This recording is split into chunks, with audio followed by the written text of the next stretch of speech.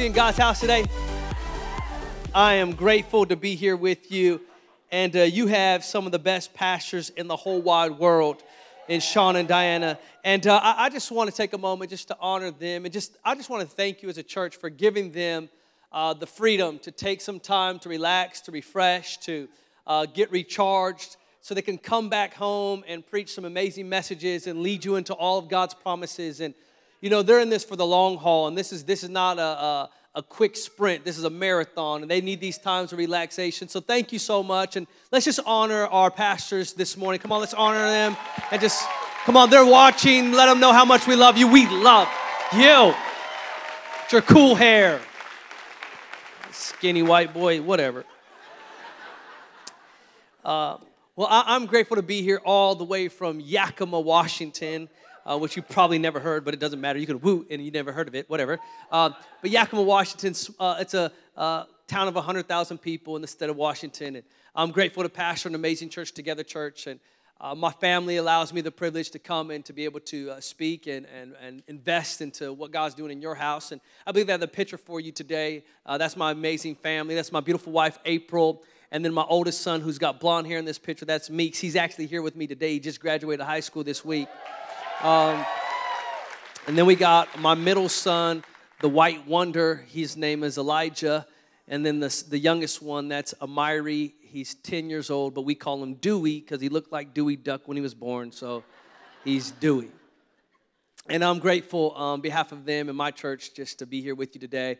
And we're going to have a good time. I only know one speed when it comes to preaching. It's fast and loud. So you're going to have to preach me on. My church is very interactive, and, you know, any moment, you know, we have this rule that if 5 people clap, everyone has to clap or you get smacked. It's the rule. Because, you know, there's always the awkward Christian that claps out of turn, so we don't want them to be awkward. So whenever you hear 5 people clap, you just all join in so that way they don't. So that's a rule we have back home. So if you want to apply that rule today, that'd be awesome. But I'm going to pray before I preach. It's my custom, so if you can close your eyes and bow your head, I'd appreciate it. Father God, I thank you so much for this opportunity to declare and share your word. Help me to talk about you in a loving way and display you in a way that shows how good you are, how merciful you are, and how amazing you are. God, I know there's many people here today that don't know you as Lord and Savior for many different reasons. Maybe because they don't feel worthy, they feel unqualified, or maybe they don't feel like they have any need for you at all. But God, I pray by the end of this message that they would receive you as Lord and Savior. God, I also pray for those of us who have surrendered all to you, that have left many things to serve you. God, I pray we would leave here refreshed. God, I pray that we would believe the impossible. God, I pray that we would just not attend church, but become a church. That, God, you would use us outside these walls, and we would make your name famous throughout this region. In Jesus' mighty name, someone shout, Amen.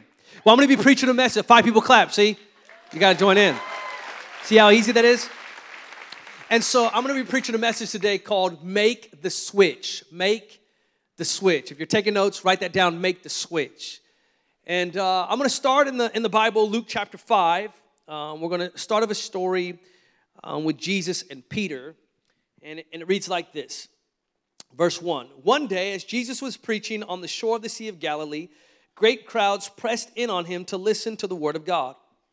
And he noticed 2 empty boats at the water's edge, for the fishermen had left them and were washing their nets. Stepping into one of the boats, Jesus asked Simon, its owner, to push it out into the water. And so he sat in the boat and taught the crowds from there. And when he had finished speaking, he said to Simon, now go outwards deeper and let down your nets to catch some fish. Master, Simon replied, we worked hard all last night and didn't catch a thing. But if you say so, I'll let down the nets again. And this time their nets were so full of fish, they began to tear. A shout for help brought their partners in the other boat. And soon both boats were filled with fish and on the verge of sinking. When Simon Peter realized what had happened, he fell to his knees before Jesus and said, "O Lord, please leave me. I'm too much of a sinner to be around you." For he was awestruck by the number of fish they caught, as were the others with him. His partners, James and John, the sons of Zebedee, were also amazed. And Jesus replied to Simon, "Don't be afraid. From now on, you'll be fishing for people." And as soon as they landed, they left everything and followed Jesus. Now, here's the text, and I kind of want to give a little context to this because as we read it, we don't really catch what's really happening. So Peter, he is a commercial fisherman. His father was a fisherman. They have a family business of fishing, so he's a long line of fishermen. He knows exactly what he's doing. He's mending his nets because they went out all night before, didn't catch anything. And fishermen are pretty particular about their craft. They have a honey hole. They know what time the fish are going to hit. They know what kind of lure. They over-exaggerate stories. They lie.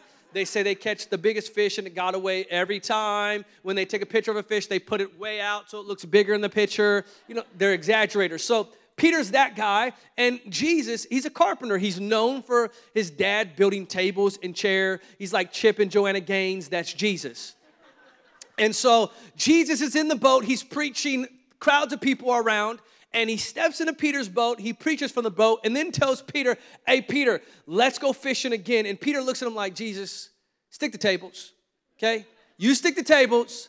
Let me deal with fish. I know how to fish. You build tables. And Jesus is like, Peter, just listen to me. Let's go out where it's deeper, and I'll tell you where to. So Peter's like, all right, whatever. If you say so, we'll go. And you might not know this, but a lot of us are like Peter. You know, I've been married 10 years. I know what I'm doing. My husband ain't never going to change. I've tried that, Jesus. Thank you very much. Stick to tables, Jesus. You know, don't tell me how to work my money. I work hard for the money, so hard for it, honey. Don't tell me about my money. I don't need no Dave Ramsey. I got this thing all figured out, Jesus. Don't be all up in my business. You know, I know how to raise my kids. Don't you tell me how to raise my kids. Jesus, you ain't even had no kids. You stick to tables, Jesus. And sometimes we feel like, you don't understand, Jesus. I've been trying to make this situation better for the last 3 years. If I could get off that addiction, I would have got off that addiction. I don't want to look at that internet site, but I'm keep being drawn to that internet site. Jesus, you don't understand how hard it is. I'm struggling.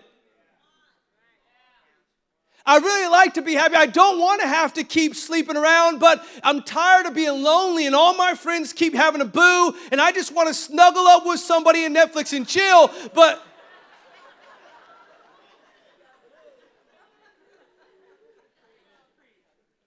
I guess what Jesus was trying to describe through this miracle, because why would Jesus start off Luke chapter 5 with more fish in a boat? Like, what does it have to do with anything? Like, open up some eyes, make somebody walk, raise someone from the dead, but fish in a boat, come on, Jesus, what's so special about this miracle? And I think what Jesus was trying to describe was that he sees your every need and he knows exactly what you're facing. And if you let Jesus get in your boat, anything's possible. I don't care what your marriage looks like. I don't care what your family looks like. You get Jesus in the boat, anything's possible. I don't care if you got a rap sheet and a record and incarcerated. You get Jesus in the boat, anything's possible. I don't care what your situation looks like right now. You get Jesus in the boat, anything's possible. You'll get clean. You'll get sober. Your marriage will get mended. Your kids will turn around. If you get Jesus in the boat, anything's possible. If you believe it, shout amen. I heard you guys were the most excited, so you guys are going to have to.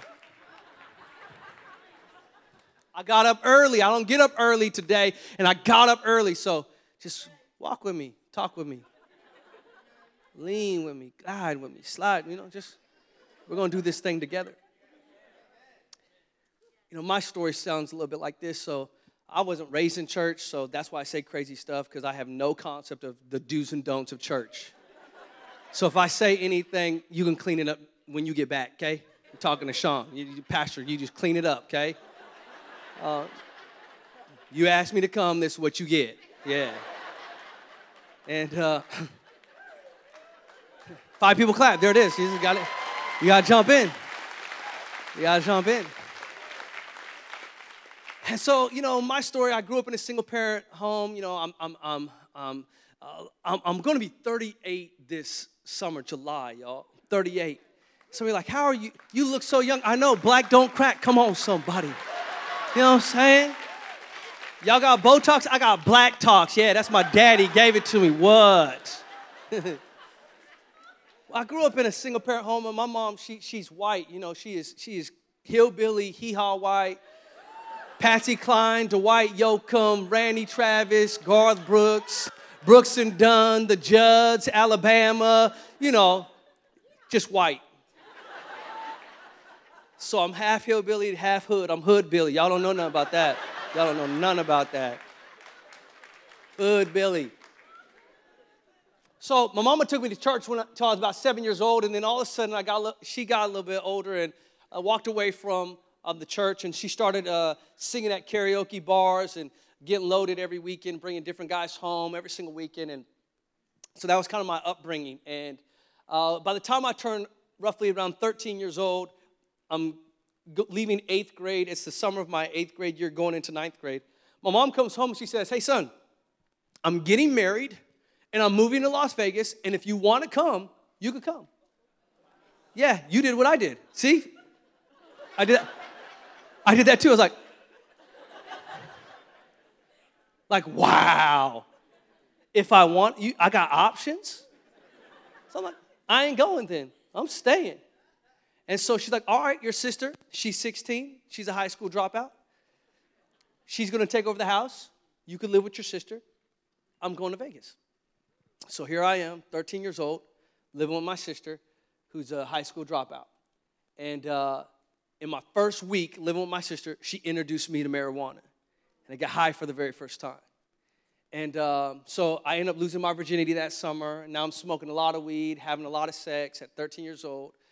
And so my 9th grade year starts out, and in the first week of 9th grade, I meet some friends who are selling drugs and doing drugs. And so I'm like, okay, I'm going to bring some home. I'm going to hook my sister up. She hooked me up. I'm going to hook her up. So I brought some drugs home and left them for her in the living room. And she gets home. She sees the drugs. She calls my mom. "Mom, I can't take care of Micahn. He's smoking weed." "Yeah, you did what I did. Snitch, you're the one that got me high. What are you doing?" Snitches get stitches. I'll bust you in your face. That's what I was thinking. She said, "I can't handle him. He's smoking weed. He's skipping school." And so I get kicked out. I got to go live with my uncle. My uncle whoops us and physically abuses us, so I have to leave my uncles. Now I'm living with my dad, who I barely even know because I saw him like once every 4 or 5 years growing up. Get bounced around from family member to family member. This happens all the way from 9th grade all the way up till my senior year. I don't graduate on time. I'm now a second-year senior, and I'm living with a friend to try to graduate my second-year go-around. And so I'm at this school. I meet this girl. She's a junior in high school. I'm a second-year senior. I get her pregnant. So she's pregnant with my oldest son, Micahn. And I graduate high school, and she still has 1 more year to go. She has Micahn in the midst of her senior year. And I'm like, I want to do the right thing, but it wasn't for the right reason. So I'm like, I'm going to marry this girl because I don't want to be like my dad. I don't want to be absent. I want to be able to see my kids play sports. I want to be involved because I knew what it was like to not have a dad. So I wanted to marry her, but not for the right reason. It was like just so I could do the right thing. So we ended up getting married August 1999, and I cheated on her all the way till 3 days before we got married. So this is the basis of our relationship. I was a liar. I was doing drugs. I was selling drugs. I was cheating on her, having sex with as many people as I possibly could as if it was a game.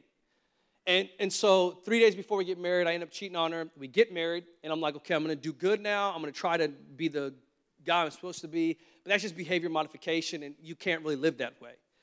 And so fast forward to October. So a couple months later after August, it's now October 1999, and she is going to a church service. And she goes to this church service, and there's a guest speaker there, and she has a radical transformation. I know nothing about it.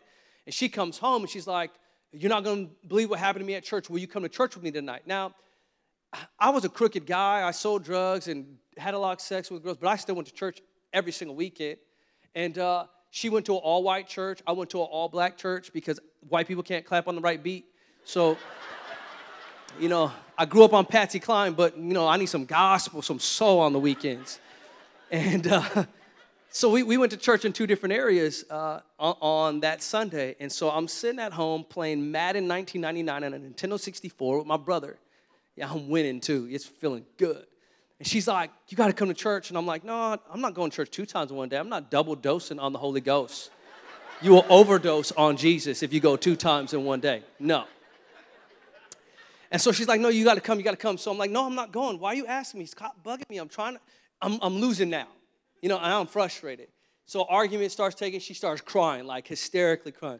You don't ever do anything I want to do. And she's like, I'm like, what is happening to this woman? And she is bawling her eyes out. And I look at her and I say, if you will shut up, stop crying. If you will shut up, I'll go. Okay. So she wipes her face. And I get to this service, and this guy by the name of Benny Perez. He was here last week. For those that don't know, catch the podcast. And Benny, he's speaking at this service. And I was scared. His eyes, big old eyes looking at me. I was like, oh, you had the same feeling, huh? And I'm like, he's talking to me. And so I'm like, okay, yeah. And so I was like, okay. So he starts preaching this whole message. I'm making fun of him the whole time. My brother like, who's this guy? And he gets to the end of his message, and he's like, some of you need to, it was a tithing altar call. I've never seen a tithing altar call in my entire life, but whatever. So he's giving an altar call on tithing. I'm good. Now, I was a crooked guy. I went to church. I sold drugs. But my dad told me that if you give God 10%, he'll bless you. So I put my drug money tithe up in there. Sure did. Yes, I did. I tithed on my drug money. Yes, I did. What? I'm trying to get my blessing. And so I told you I wasn't raised in church. You're going to have to clean this up, Shaun. It's all you. And so I tithe on my drug money. I was just like, I'm good. This is tithing. I tithe. I don't do anything else in the Bible, but I tithe. You know what I'm saying? And so I'm like, I'm good. And he's like, he gets to this thing. He's like, there's like 12 of you that are going to stand up. And he starts talking. And next thing you know, I am crying hysterically. Like crying to where people can hear you. Snot bubbles all over. Ugly face cry. Like they know. And I'm in an all-white church. And I'm not all white. I'm not all right or all white. It's bad. And he's like, it's you. So I stand up and he's like, you. And I'm like, obvious. Ain't no one in here with the Jerry curl except me. You know what I'm saying? And he's like, you. So I come out, and he asked me these questions. And I didn't know how to articulate it then like I do now. But he asked me these two questions. He says, do you believe in Jesus? And I said, yes. And then he said, but are you living for it? And what he was trying to tell me was, is Jesus in your boat? Because you can be around Jesus. You can come to church every week. You can hear awesome messages. You can sing the songs because the people that Peter preached to that Jesus preached to, he was in Peter's boat, and there was tons of people that heard what Jesus was saying, but only Peter got to experience the blessing that Jesus had because Jesus was in the boat. And there's many of you, if you're not careful, you'll come to church week after week after week, and you'll believe in Jesus, and you'll be around Jesus, but you won't let Jesus in your boat. And I'm here to tell you that everything you need is found when Jesus gets in your boat. So you got to let him in on this invitation because he can fix your marriage. He can fix your family. I'm still married to that same girl 18 years later, and God repaired my marriage. He took a second-year senior to build the largest church in our region because anything is possible when Jesus gets in the boat.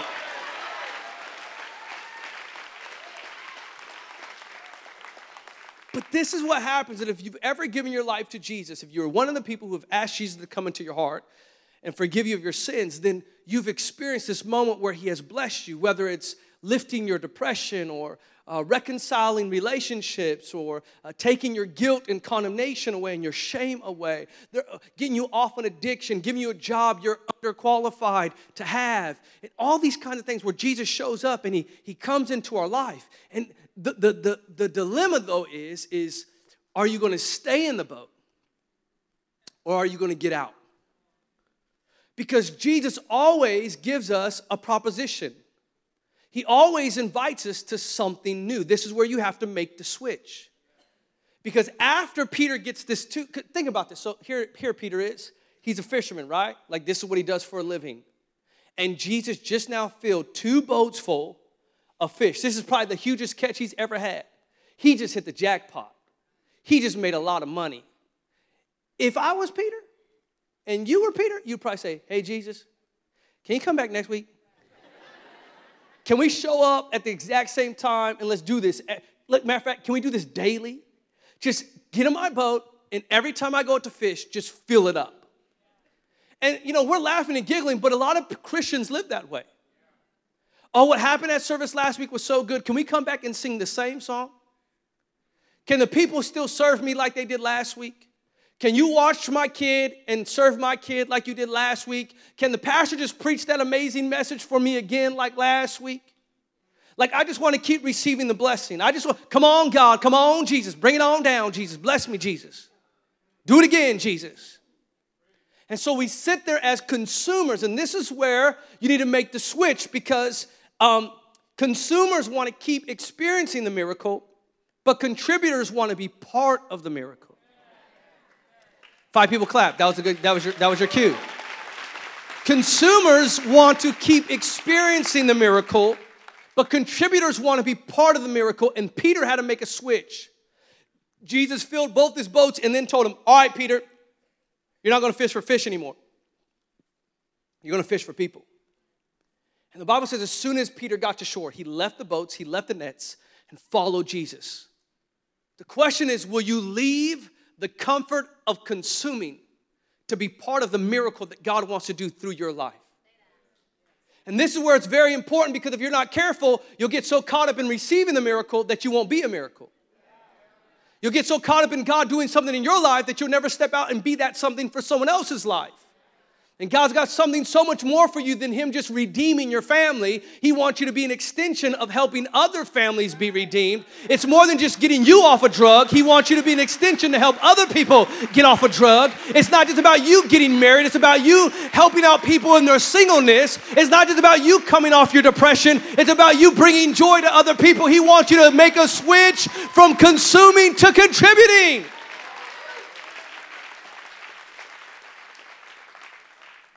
You see, there are other people. They're going to put up on the screen this first person I want to describe to you. His name is Lincoln. Now, Lincoln, he's a service leader at one of our campuses. He actually gets up and hosts and closes out the service. And Lincoln was a youth pastor at one time. He went to Bible college, got his degree, became a youth pastor, never did any drugs or anything his whole life, was raised in a Christian home. But he got married. He adopted 2 kids with his wife. When he turned 30 years old, he had this itch to try alcohol. And so at 30 years old, he leaves the youth ministry, he leaves the church, and he becomes an alcoholic. He leaves his family, his wife, and their 2 adopted kids. And he goes on this hiatus of just doing whatever he wants to do. He starts doing drugs, sleeping around with other women, and becoming an alcoholic. He's getting DUIs. It's going bad. He's a teacher, so he's at the risk of losing his job in the education field. And Lincoln had a wife that he had been separated for 4 years and 8 months. Now, Lincoln was a teacher. He had my oldest kids in some of their classes and was their basketball coach, and he was just like depressed and miserable, and he hated life. Well, his wife was a kindergarten teacher, and my youngest son, Dewey, was getting ready to start kindergarten. And Dewey shows up to this school. He ends up somehow, through a cause of events, getting in this kindergarten class, and she was his teacher. And Dewey, he's an inviter. Every week he's saying, Miss Nugent, will you come to church with me? You're so beautiful, Mrs. Nugent. He'd bring invite cards. He's always inviting her to church.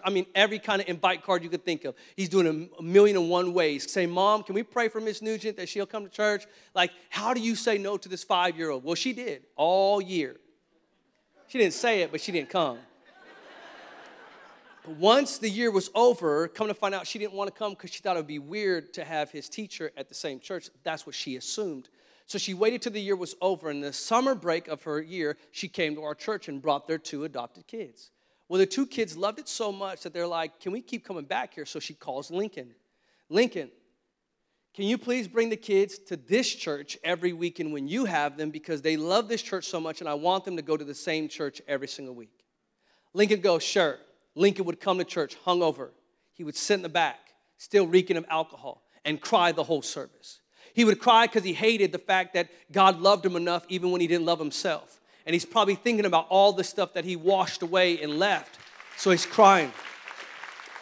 He hated it and loved it at the same time. And so a couple weeks go by, he calls me. He says, Pastor Micahn, I'm going to check myself into treatment. So you're going to check yourself into treatment? He said, yeah. He said, will you pray for me? I said, sure. So I sent him with a couple books. He goes into treatment. While he's in treatment, he has to make amends to his family So his separated wife of 4 years and 8 months drives up there with their kids.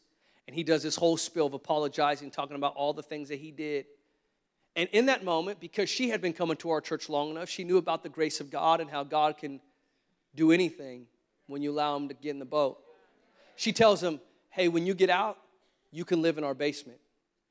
The house that you left, the house that you walked out of, you could come live in the basement, because if you go back to your apartment, you're going to get drunk again. So I'd rather you stay in the basement and stay sober than go back home. So he gets out of treatment. He goes back to the house. He lives in the basement. 1 month goes by, 2 months go by, 3 months go by, 6 months go by. Before you know it, they start rekindling their flame. They end up getting back to being married. They adopted 2 more kids. He graduated from our second year school of ministry, and he's preaching this weekend at our downtown campus. I'm just here to tell you that God can make beauty out of your ashes, and anything can happen when you get Jesus in the boat. It's not over. And then there's this girl named Nina. They'll put Nina up. Now, Nina, she's a rock star. I love this girl. Nina, she grew up very poor. Addiction was a byproduct of her life. She got exposed to drugs at a young age. And in her early years as a woman, she was doing a lot of drugs. She got drugged up, and a couple of guys drugged her up, took her to a hotel, and sold her while she was doped up for about 8 days in a row. And she got basically raped for 8 days consistently. And they sold her. She was so drugged up she couldn't even leave the facility. And she finally got sober enough to realize where she was at and ran out of the hotel butt naked, fighting to save her life. And so because of an emotional experience like that, it traumatized her. And so she ended up participating in a thing that damaged her. She ended up getting into a prostitution ring and started selling herself for money, for finances, to keep her habit, her addiction. She ended up getting married to another guy and trying to do good, but couldn't do good. She was a bartender at the time, and she was just doing all kinds of stuff on the side. Their marriage was going down the tubes. Well, someone sent her a link to one of our messages online. And so she watched the message in her living room and cried the whole time. Never been to our church. She cried the whole time, and in the living room lifted her hands and gave her life to Jesus, watching it on a video message. The very next week, she came to our church. Oh, my goodness, they were a work in progress. But she came to our church. Fast forward about 5 years now. She's our outreach director of our church. She oversees all of our jail ministry, all of the sex trafficking ministry. She just raised $194,000 for World Vision 2 weeks ago. Her life is completely changed. She's still married, still going strong. She's a pastor at our church. I'm just here to tell you that anything can happen if you just get Jesus in your boat. And then there's my sister. This is Tasha Pleasant. Now, Tasha, she's my oldest sister, and she's not the one that took me in when my mom left, because she was going to school in another city and was a stripper at the same time. Very smart, very educationally smart, but not the brightest bulb on the tree. And she was going to school to become a lawyer. And she was really close to being a lawyer. She had addictions, and she battled self-esteem and self-worth. She got molested at a very young age by a close family member. And so she always battled herself, insecurity, not feeling good enough. And I would see her try to commit suicide like once every year. I would find her bloody in the bathtub. I'd have to call the police to come save my sister. And she grew up, she moved away, she started going to college and trying to get this lawyer degree, and was a couple months away from finishing. I mean, she was almost done, 7 years of school. She's almost done becoming a lawyer, but she had this gambling addiction. She had a drug and alcohol addiction, and it got so bad that she was forging checks at her employment. And so she got caught with identity theft. She had to go serve a couple years in the penitentiary. And her dad was convicted for a double murder when she was growing up, so she never saw her dad. So she was kind of like following the same process, the same pattern of her father. And so she's now incarcerated, and they banned her from the legal, she can't become a lawyer. And so everything in her life that she was trying to build got stripped away from her in a moment. And so you can imagine how angry and how hurt she was, and hurt people. And so she didn't like me because my life is changing. I went from being in poverty and living a crazy life, second year senior, to now very successful in business. And I just started pastoring a church. And so she hated me. She would write mean, nasty stuff on Facebook about me. My brother's a pastor, and he helps all these people, but he can't help me. And just very divisive and very rude and slander me and hated me, like would not even.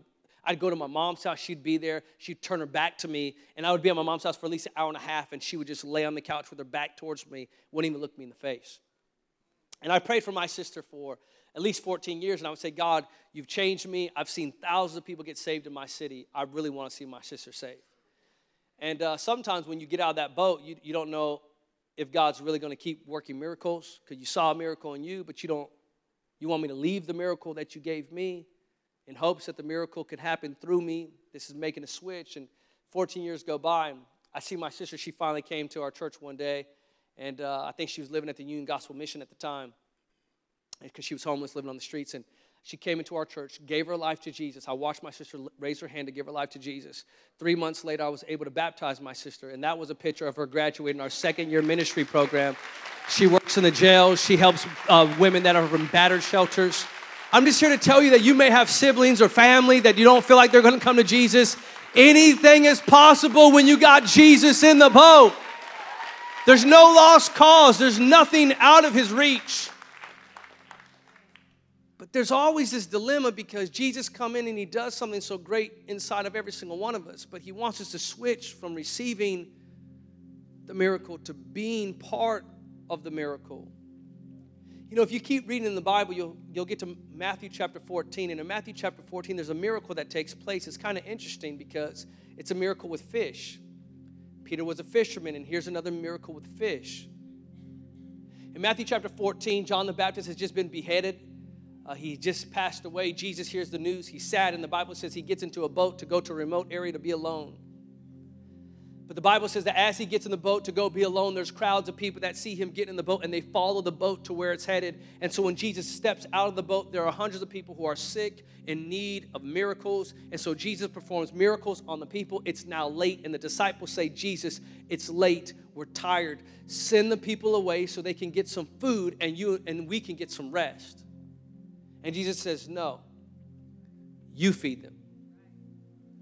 Well, how are we supposed to feed them, Jesus? We ain't got nothing.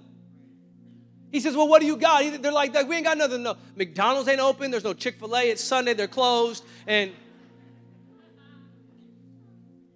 he said, well, what do you got? He goes, we got 2 fish and 5 loaves. And Jesus says, okay, I want you to bring me the 2 fish and 5 loaves. I'm going to break it, bless it, and then I'm going to hand it back to you. And you're going to distribute it to the people. Now, this is very significant because Jesus, if he wanted to, he could have just said, people be full. And they wouldn't have been hungry. God used to send manna from heaven. Jesus could say, hey, God, can you send some quail down for us? And right there, thousands of quail, manna could have fell from heaven. This is God. He doesn't have limitations. He could have did whatever he wanted to do. But what he was trying to show Peter was, Peter, the thing that you left, the miracle that you experienced in the boat, was supposed to be a miracle that you passed out with your hand. And so the same miracle that I did in you is the same miracle that I want to do through you. So I want you to take this fish and 5 loaves, and I want you to pass it on to all these people. Here's what I want you to see. By receiving the miracle, Peter got enough fish to fill 2 boats. But by being part of the miracle, he had enough fish to feed 5,000 plus women and children and have leftovers.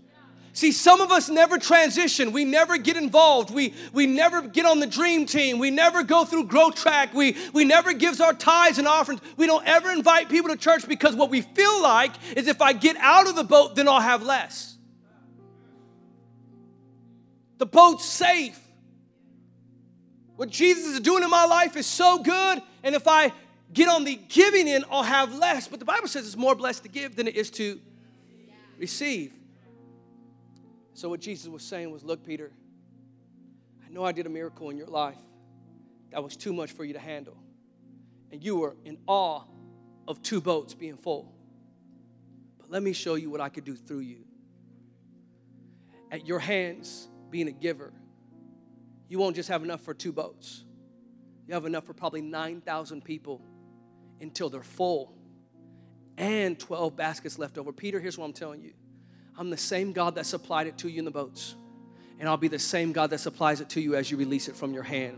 But you've got to make the switch from consumer to contributor. I promise you, Peter, it's better when you give it out than when you get it in. I know what God did in your marriage was awesome, but when you see God work in 10 other people's marriages, you're going to be so thankful. I know getting you off a drug, you couldn't have thought of anything better, but seeing families reconciled after addictions, nothing gets better than that. I know you didn't think you would ever be loved, and I saved you, but when you see your friends and neighbors come to know Jesus, nothing is better than that. I'm here to tell you, Peter, make the switch. Make the switch.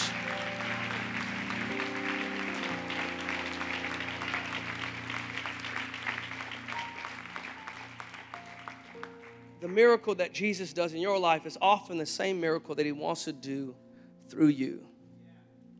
Some of you have experienced miscarriages and God has healed your heart, and I guarantee you there's someone around you that's going to experience a miscarriage, and God wants to know, will you open your mouth and share the miracle? Many of you, your marriages went through hard, difficult seasons. I guarantee you there are people, co-workers, friends, neighbors who are going through similar marriage experiences, and God wants to know, will you share the miracle? Some of you have lost a loved one. You've lost a parent. You've lost a spouse. You've lost a son or daughter, and I guarantee you there is someone connected to you that is going to experience that or is experiencing that, and God wants to know, will you be part of the miracle? Some of you lost stuff due to addiction and due to choices, and that would try to bring shame, but God says he'll take what the enemy meant for bad and turn around and use it for your good, and God wants to know, will you be bold enough to share the miracle? You shouldn't have that job, but God. You shouldn't be married, but God. Your family still shouldn't be together, but God. You shouldn't even have your right mind, but God. You shouldn't have joy, but God. You shouldn't still be standing, but God. You shouldn't be alive, but God. And God wants to know, will you share what I did in you to help somebody else? Because here's the reality. All of us need to experience the blessing of God, the miracle of God. And I would advise you to ask for every gift that comes from above. Ask for it all. But I caution you, because if that's all you do, over time, if you're unwilling to contribute, you are essentially saying everyone else can go to hell. If you don't give financially through your tithes and offerings to build the local church, if you don't go through a growth track and get on a dream team and serve through the local church, what you are essentially saying is, I'm good. Everyone else can go to hell. We don't say it like that, but that's what we're saying. We're saying my salvation's secure. I don't know about anybody else. I love the music there. I love the preaching there. Oh, I thank God that someone paid for this building to be there so I could be there. But I'm not too sure I'm willing to be that for somebody else. And I would just challenge you to make a switch in your thinking. Don't live like, well, it's the weekend, it's my only day off. Because what if Jesus said that? It's Friday. I'm trying to chill today. I ain't trying to get on no cross.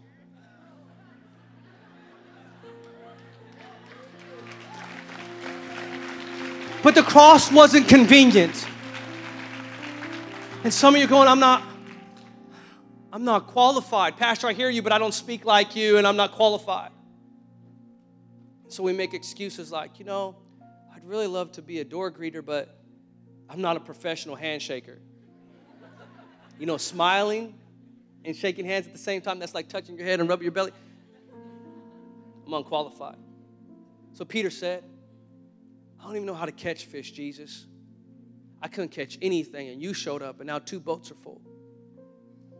You want me to go speak to people? I'm too much of a sinner. Some of you are like, I'd really love to work with the kids, but I'm not a professional baby rocker. I can't. They cry when I hold them. I would like to run a camera, but left and right motion is too hard. Sounds stupid, doesn't it? That's what we say. I can't wave people in the parking lot. I'll get hit by a car. I can't do that. I can't sing. Yes, we know. Please don't sing. We don't want you to. Please. Don't give them a mic. But I just want to leave you with this.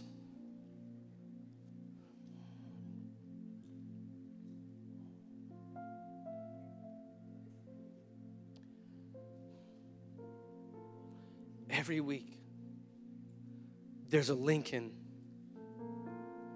showing up. There's some wife praying for her husband every week. There's a Tasha. There's a Nina. There's a Micahn. And you're saying you're not qualified. Can I just tell you? This is on-the-job training. We don't have time for you to get qualified to love somebody back to life. There's someone's dad, there's someone's husband, there's someone's daughter, there's someone's son that needs a Savior, and we don't got time to make excuses. We got time to love somebody. We got time to hug somebody. We got time to work and serve somebody. I don't know about you, but eternity is real and heaven is too, and I want to make sure that everyone I know gets to see the glorious Jesus that changed me. Make the switch, church. Don't be a consumer, be a contributor. Because someone's life is on the other end of your obedience. Every dollar you invest is going to reach somebody. Sure, you won't get to heaven for tithing, but someone else will. There are people who come to church not for the preaching, but for the hugs. There's some single mom that took everything to get here, and the fact that there are people watching her kids that are bad kids, that she's like, please, my number, don't come up, please. There's families who don't even want to come, but the kids love it so much they keep coming back, and before you know it, they get radically changed by the grace of God. You are called to make a difference. You are called to make a difference. You are the answer. So please get in the growth track. Find freedom. Know your purpose and make a difference. God wants to do it in you, but God wants to do it through you. With that said, you can be seated, every eye closed, every head bowed. Maybe you're here today, you're like me. 18 years ago, got drugged here by his wife. Or maybe you're like my sister, that you're running out of options and this was like a last-ditch effort. Maybe you have guilt and shame from choices you've made and never thought a loving Savior would love you that much. But I'm here to tell you, if he can change Lincoln, if he could change Nina, if he could change Tasha, if he could change me, anything is possible if you let him in your boat. There's many of you who've come to church for a very long time, but you've never let Jesus in your boat.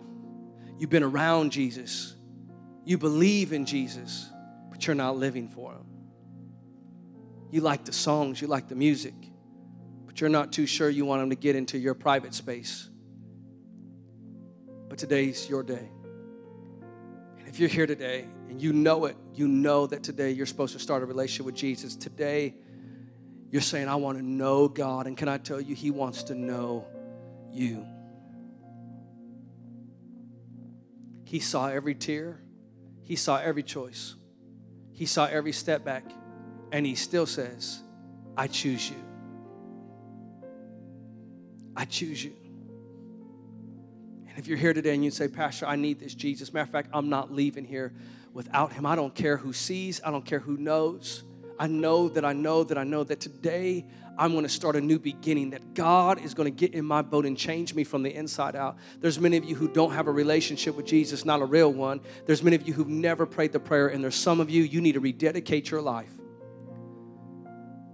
because you've been on the fringe of a relationship, and Jesus wants to get into your boat.